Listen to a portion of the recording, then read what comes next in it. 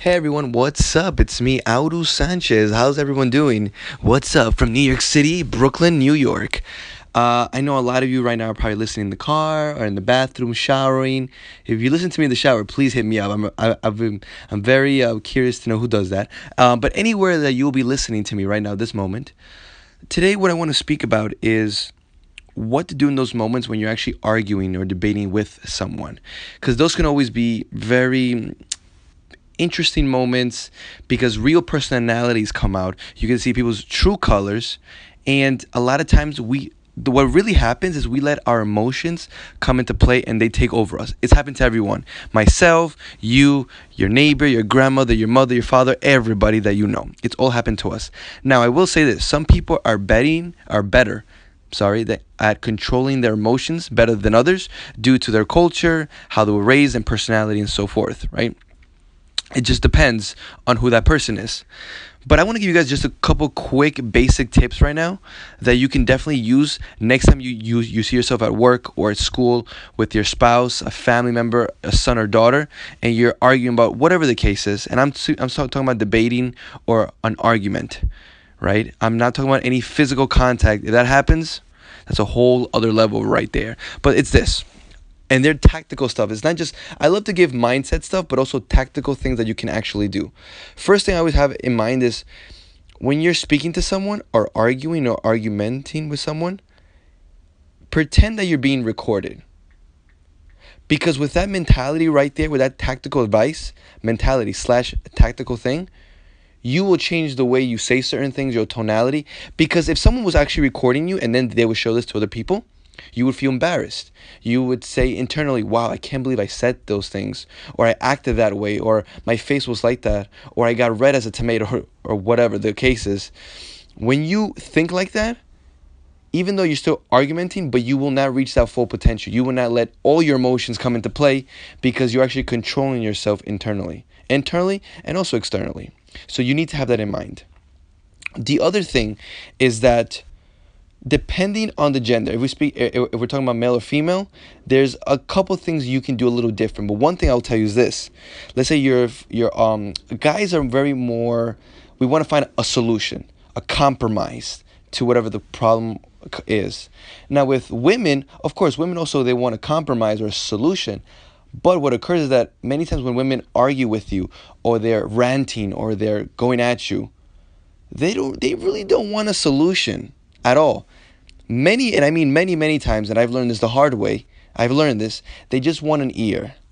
They just want someone to really listen to what they're feeling, what they're thinking, what they dislike, what they do like, and that's what they really want. They want an ear.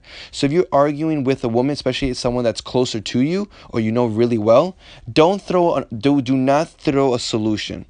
Do not go down that road. Men and women are wired completely different. We should all know that.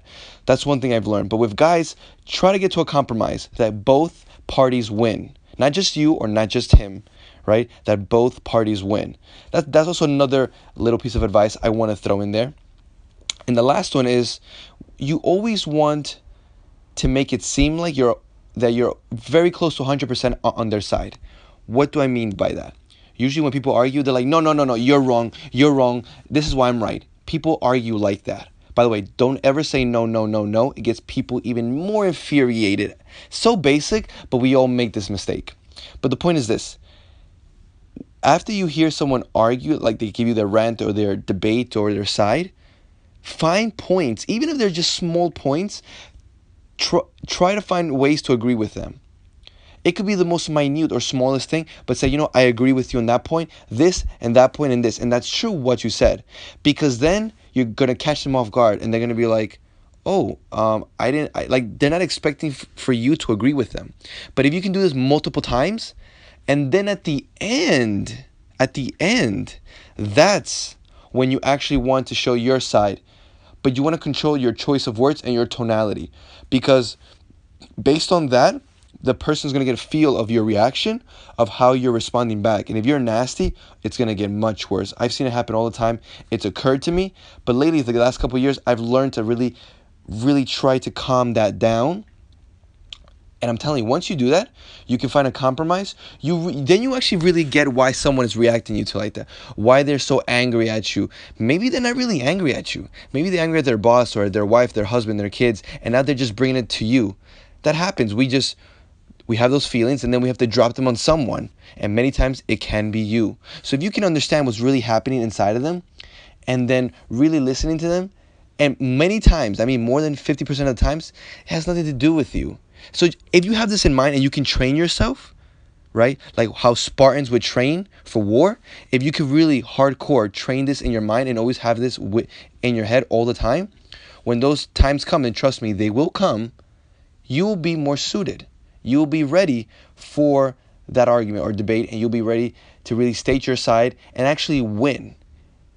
You may feel like you're losing, but you're actually winning. You may lose the battle, but you will win the war, and that's what counts. Not the short term, it's all about the long term. But these are just some basic things that I always try to keep in mind. If you're going to forget them, what I suggest is write them in a little piece of paper. That's simple, just write them down and put them in your wallet or in your pocket, and just always keep that little paper with you. So anytime this happens, you could just take a quick peek. A quick peek. I call this the quick peek technique. So guys, just want to give you guys these little small tidbits, these tactical stuff that you guys can actually do. Use them and get back to me. Give me some feedback. I want some of your comments on this podcast episode. Please follow me on Instagram, Conversation Guru, on my Facebook, Aurus Sanchez, Aurus Sanchez.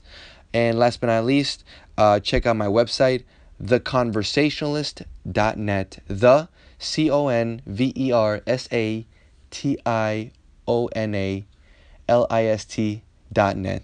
Guys, thank you guys so much for listening. I really appreciate it with all my heart. And please, just get back to me. I want to hear your feedback. I want to answer some more questions. Thank you so much. And of course, till next time.